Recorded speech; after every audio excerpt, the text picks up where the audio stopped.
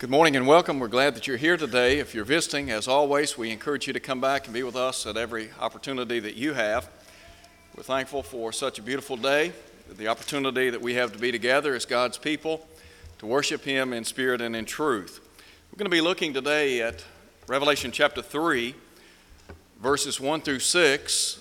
I want to call your attention to Revelation chapter 3, verses 1 through 6, the passage that Dusty read a moment ago, as we think about the theme, the church without a pulse. In Revelation chapters 2 and 3, we have a survey of the 7 churches of Asia. There were some congregations that had both good and bad attributes. The Lord, no doubt, commended them for the things that they were doing right and admonished them for things that they were doing wrong. One congregation in particular, nothing good was said about it. But I want us to look specifically today at chapter 3, verses 1 through 6, as we think about the church without a pulse. As we contemplate this particular church, I want to remind you that God is interested in the church. He's interested in us, individually speaking, because we make up the church. And at the onset of our lesson, as we think about this congregation of God's people, it's somewhat incredible to me that they lacked a pulse, because Jesus said that they were dead. And so it's difficult for us to imagine a Christian that no longer has a pulse, but really that's what we're talking about. And so as we look at this lesson and as we think about the theme, the church with no pulse, I want to begin today by talking about the Lord's assessment of the saints in Sardis. Consider with me, if you would, what is said beginning in verse 1. To the angel of the church in Sardis write, these things says he who has the 7 spirits of God and the 7 stars. I know your works. By way of examination, Jesus had the ability, because he is omniscient, Jesus had the ability to peer into the very heart of this congregation. And he could form an analysis and thus give his conclusion. And so as you begin to look at Revelation chapter 3 and as you peer into the church at Sardis, what stands out is they had a glowing reputation in the community. Jesus said, look, you have a name that you're alive. What a reputation. I mean, when you stop people on the street in Sardis and talked about the church there, no doubt those who thought about this congregation would have given a glowing report. They would have said this is a vibrant, working, active church. And so Jesus examines the very heart of this congregation. And by way of reputation, his assessment was, you're alive and well. But here's what he says by way of evaluation. You're dead. Just think about that for a minute. Here is a congregation of God's people. And he's saying that based on what others are saying, you're alive and well, all is good. But he said, when I look into the very heart of this church and I begin to analyze her members, I see that in all reality, you're dead. You lack a pulse. Now, what about a divine perspective? As we think about this church without a pulse, and we're talking about saints who lack a heartbeat, how could that happen? What are some signs of a dying saint? Because as we all know, saints make up the church, collectively speaking. Let me just cite for you some things that I believe contribute to a dying saint. Number one, malnourishment. We understand that if we don't eat, if we fail to have a proper diet, then it can lead to death, physically speaking. Spiritually speaking, if you fail to feed on God's Word, you'll die. Do you remember what Peter said in 1 Peter chapter 2, verse 2? He said, as a newborn baby, desire the sincere milk of the Word that you may grow thereby. Sometimes we are fascinated at how quickly children will grow. I think about an infant. That baby is born into the world, and he or she begins to feed on milk. Before you know it, that baby's eating solid food. Before you know it, that baby's a teenager. Well, it's important, spiritually speaking, for us to feed on God's Word. Peter would say in 2 Peter chapter 3, verse 18, but grow in the grace and knowledge of our Lord and Savior Jesus Christ. Here's what Jesus said in Matthew chapter 4 at verse 4. It is written, man shall not live by bread alone, but by every word that proceeds out of the mouth of God. It's imperative that we spend time feeding on God's Word. I strive to stress the importance of reading and studying and meditating on the Scriptures, of feeding on this Word. Sometimes individuals are careless and casual in their study of the Word of God. We need to be in this book every day because it will build a wall of defense around us and aid us as we strive to live a Christian life. Sometimes people just open the book, they'll read a passage or two, maybe they'll do it a day or two, and then they'll lay it aside, pick it up again a week later. You've got to be in this book every day. Just as it is important for us to eat a good meal 2 or 3 times a day, it's imperative that we spend time in this book.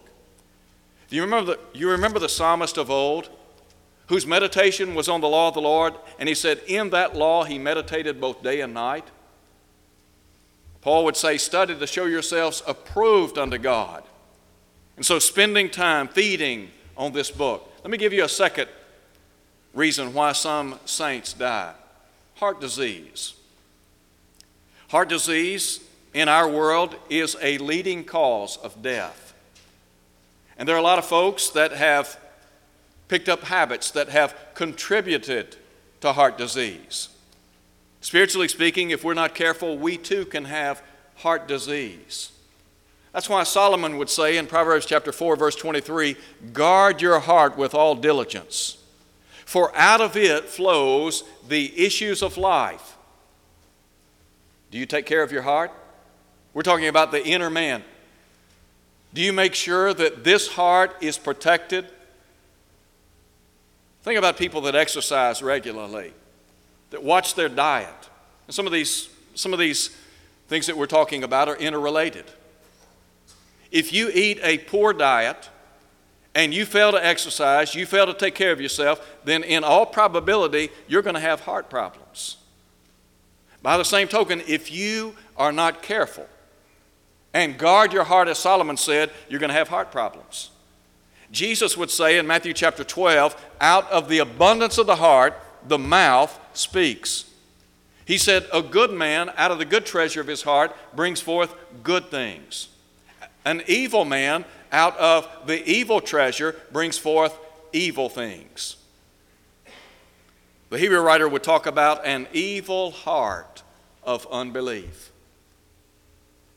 It is imperative that we guard our heart, that we feed on things that will produce righteousness and godliness and holiness. What's the old saying? Garbage in, garbage out. If we don't take care of our heart, we're going to be in real trouble. There's a third thing that I want to cite for you, and that is the possibility of a malignancy. Now, we're all familiar with malignancies in our world today, and we understand that if somebody has a cancerous malignancy, that cancer needs to be removed immediately. And the reason is because it can grow and spread and ultimately lead to death. By the same token, if we're not careful, spiritually speaking, we can develop internal malignancies, cancers, that can lead to spiritual death.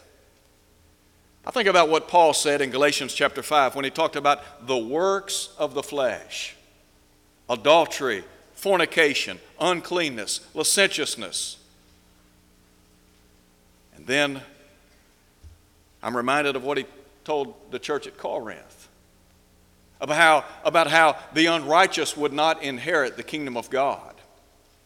Those that engaged in fornication, adultery, idolatry, homosexuality, those who became thieves and covetous, who engaged in lives of drunkenness, extortion, etc. If you have sin in your life, and I'm talking about habitual sin, please listen very carefully. It will kill you. Do you understand what I'm saying? It will kill you. It will kill you spiritually.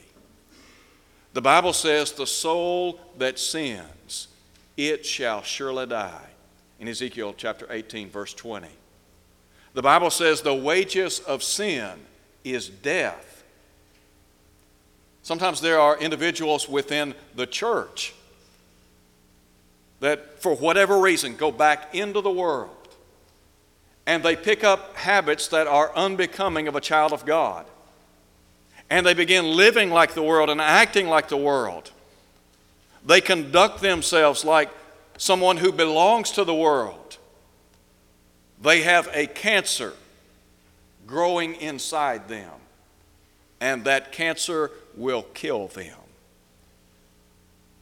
If you have a malignancy, if it's not expunged from your life, you'll die. There's a fourth factor that I believe can lead to a dying saint, and that is a stroke. Now, sometimes when we talk about a stroke, we understand that there are many strokes, TIAs, and then there are some that have suffered a massive stroke. When I was a teenager, I used to cut grass to make money. I remember that one of the families that I cut grass for on a regular basis, the man, the husband, the father, had a massive stroke in his early 50s. He was an executive. It paralyzed one side of his body. It disabled him. He later had heart problems. Again, we talk about how these things are interrelated. He was never the same again. There are people that will have a physical stroke in our world today. And that stroke will impair their physical and sometimes their mental abilities. Sometimes a stroke can impair one's vision. Now, spiritually speaking, what am I talking about? If you have a spiritual stroke, you become a disabled child of God. What happens is your judgment becomes clouded. Your perception is not what it ought to be. Let me give you an example. In Philippians chapter 3, Paul talks about those who mind earthly things. They're not seeing things as they ought to be seeing them. He said, now, our citizenship is in heaven, whence also we wait for a Savior, the Lord Jesus Christ. Is it possible for us to become so enamored with the things of this world that we forget about God? We forget that we are strangers and pilgrims on earth. That we forget about heaven. We forget about who we are and what we are and whose we are. As a result of that, we begin self-indulging. we take our eyes off of the cross. And it's all about the here and now. Please listen very carefully. There are people in the church that have suffered a disability, so to speak. And those in the church that have become disabled, they're not thinking right, they're not acting right, they're not looking at things the right way. In essence, they're a dying saint. Now, let me give you a second point to consider in our study today, and that is the Lord's admonition to these saints.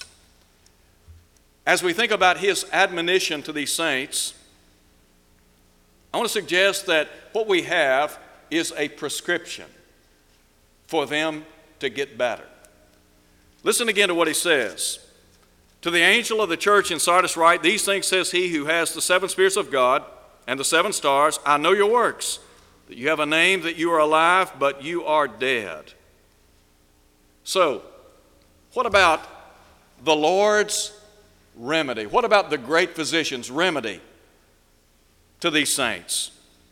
Here's the remedy. Number 1, these people, they needed to be revived. He said, be watchful and strengthen the things which remain, that are ready to die, for I have not found your works perfect before God. They needed a revival.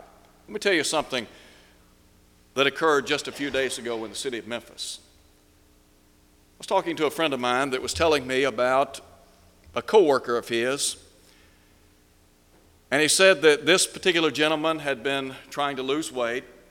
I think he was in his late 40s. And he said one day at work, he was sitting at his desk, and his boss came running in and said, call 911 now. Coworker had passed out, hit a portion of glass, hurt his head. The bottom line, he wasn't breathing. Fortunately, when he fell out, there were 2 coworkers that had a military background. They immediately began performing chest compressions. No sign of life. They're alternating, compressing this man's chest. No pulse. A friend of mine said that they had a defibrillator at the office. They called for the defibrillator. They get to the man with the defibrillator. Again, no pulse. By this time, this man is turning blue. His lips are turning blue. They take the defibrillator, place those instruments on the chest, shocking. Nothing.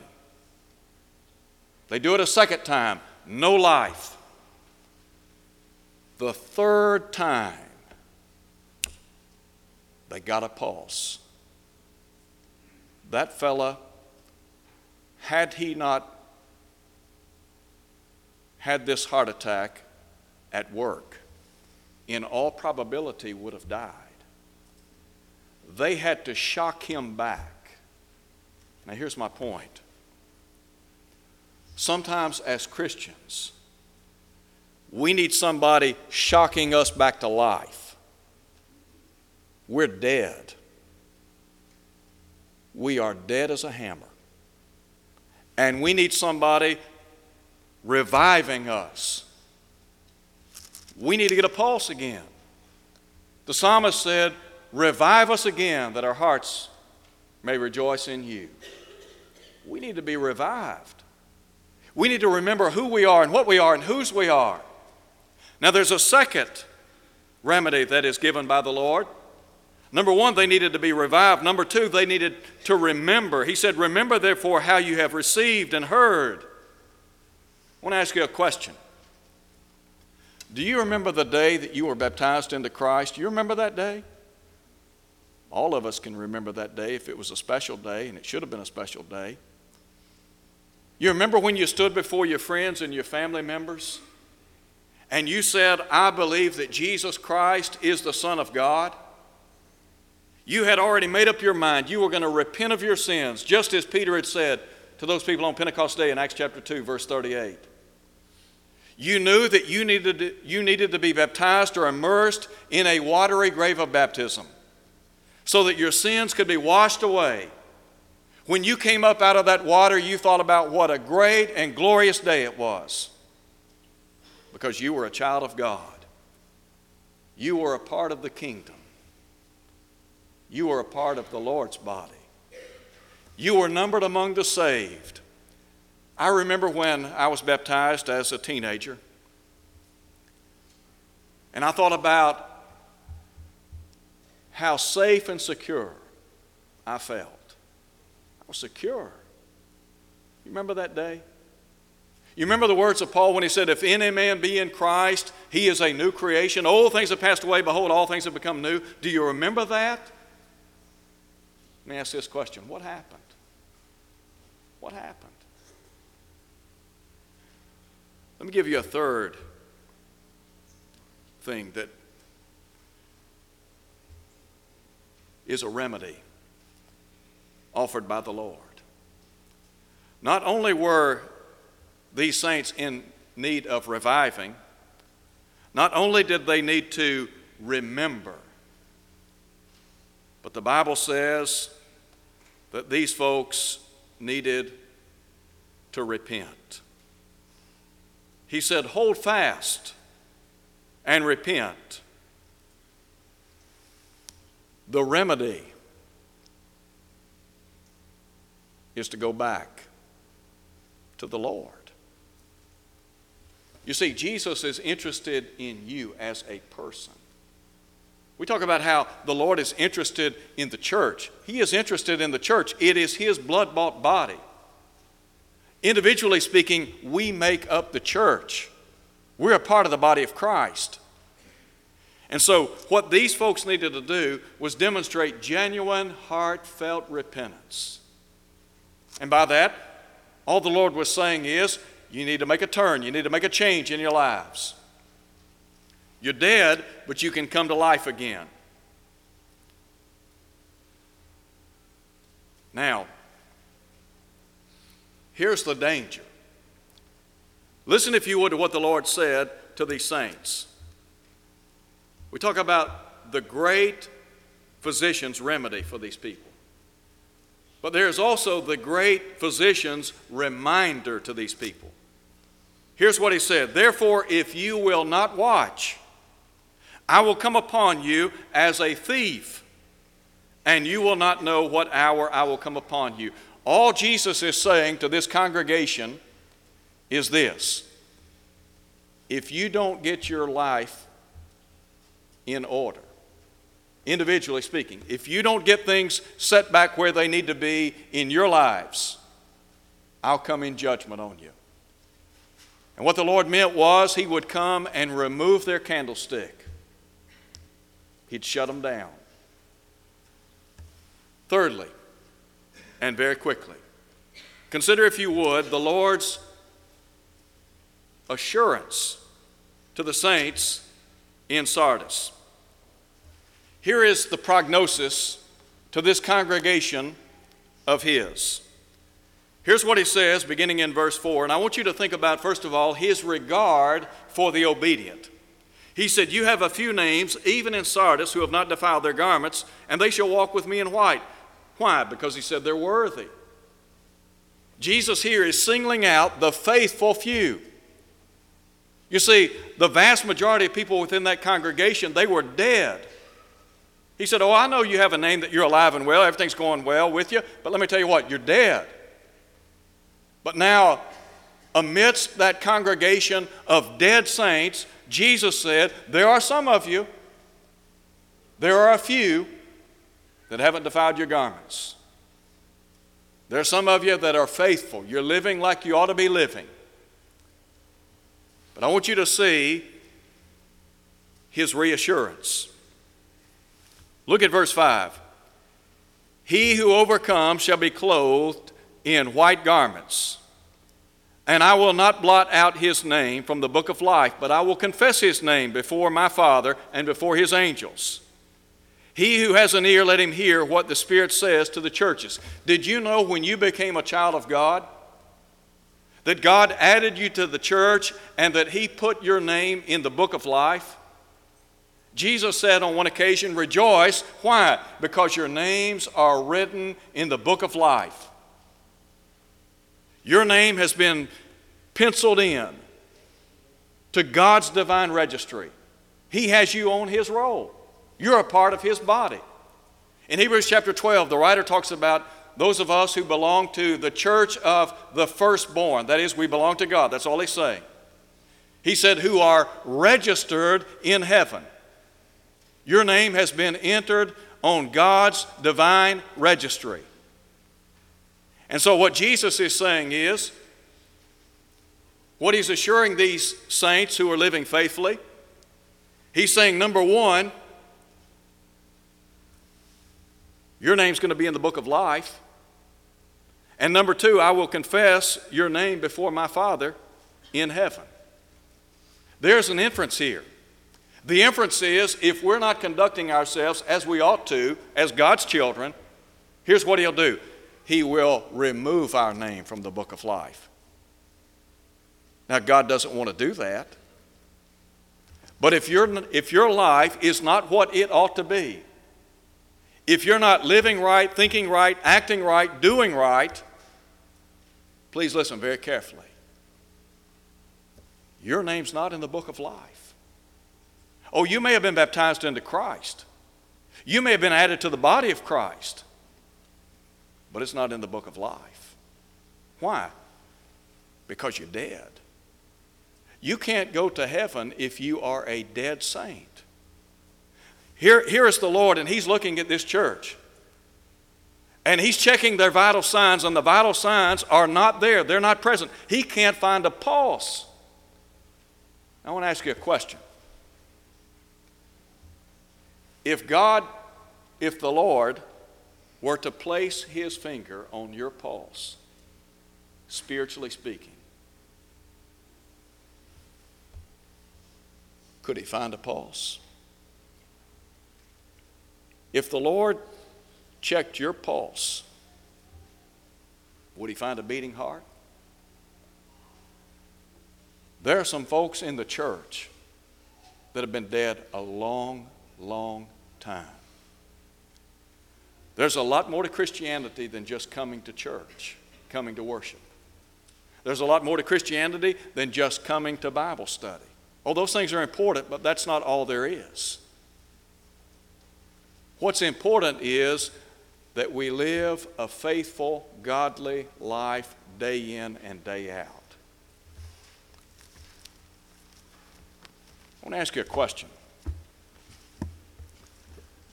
If the Lord were to If he were to assess your spiritual life, what would his assessment be? Would he say that you are a living saint, a dying saint, or a dead saint? Only three possibilities. You're either a living saint, you're a dying saint, or you are a dead saint. The beauty is, if you're a dying saint, a dead saint, you can come home. You can come back to God. God will take you back. Why? Because he loves you. Because he's not willing that any should perish, but that all should come to repentance. God is interested in you as a person. He's interested in every single one of us. If one of us were to miss heaven, it would not be by divine design. God thinks enough of you. As we close today, I want to ask you, have you been baptized into Christ for the remission of your sins? Have you obeyed the gospel? Just as they did on Pentecost Day when Peter said, repent, be baptized, every one of you in the name of Jesus Christ for the remission of your sins. Have you done that? If you haven't, today's the day to do it. Why? Because God will add you to the church. You'll be among the redeemed, the cleansed, the saved. I want to ask you a second question. Are you a Christian? If you're a Christian, do you have a pulse? What do you think about your life? Do you have a pulse? One day, we'll step outside this life, and they'll take our earthly body and they'll place it in the ground because there's no pulse. But more importantly, if we don't have a spiritual pulse when we step outside this life, let me just say it as plainly as I know how. We're in a lot of trouble. I can't tell you how much trouble you'll be in.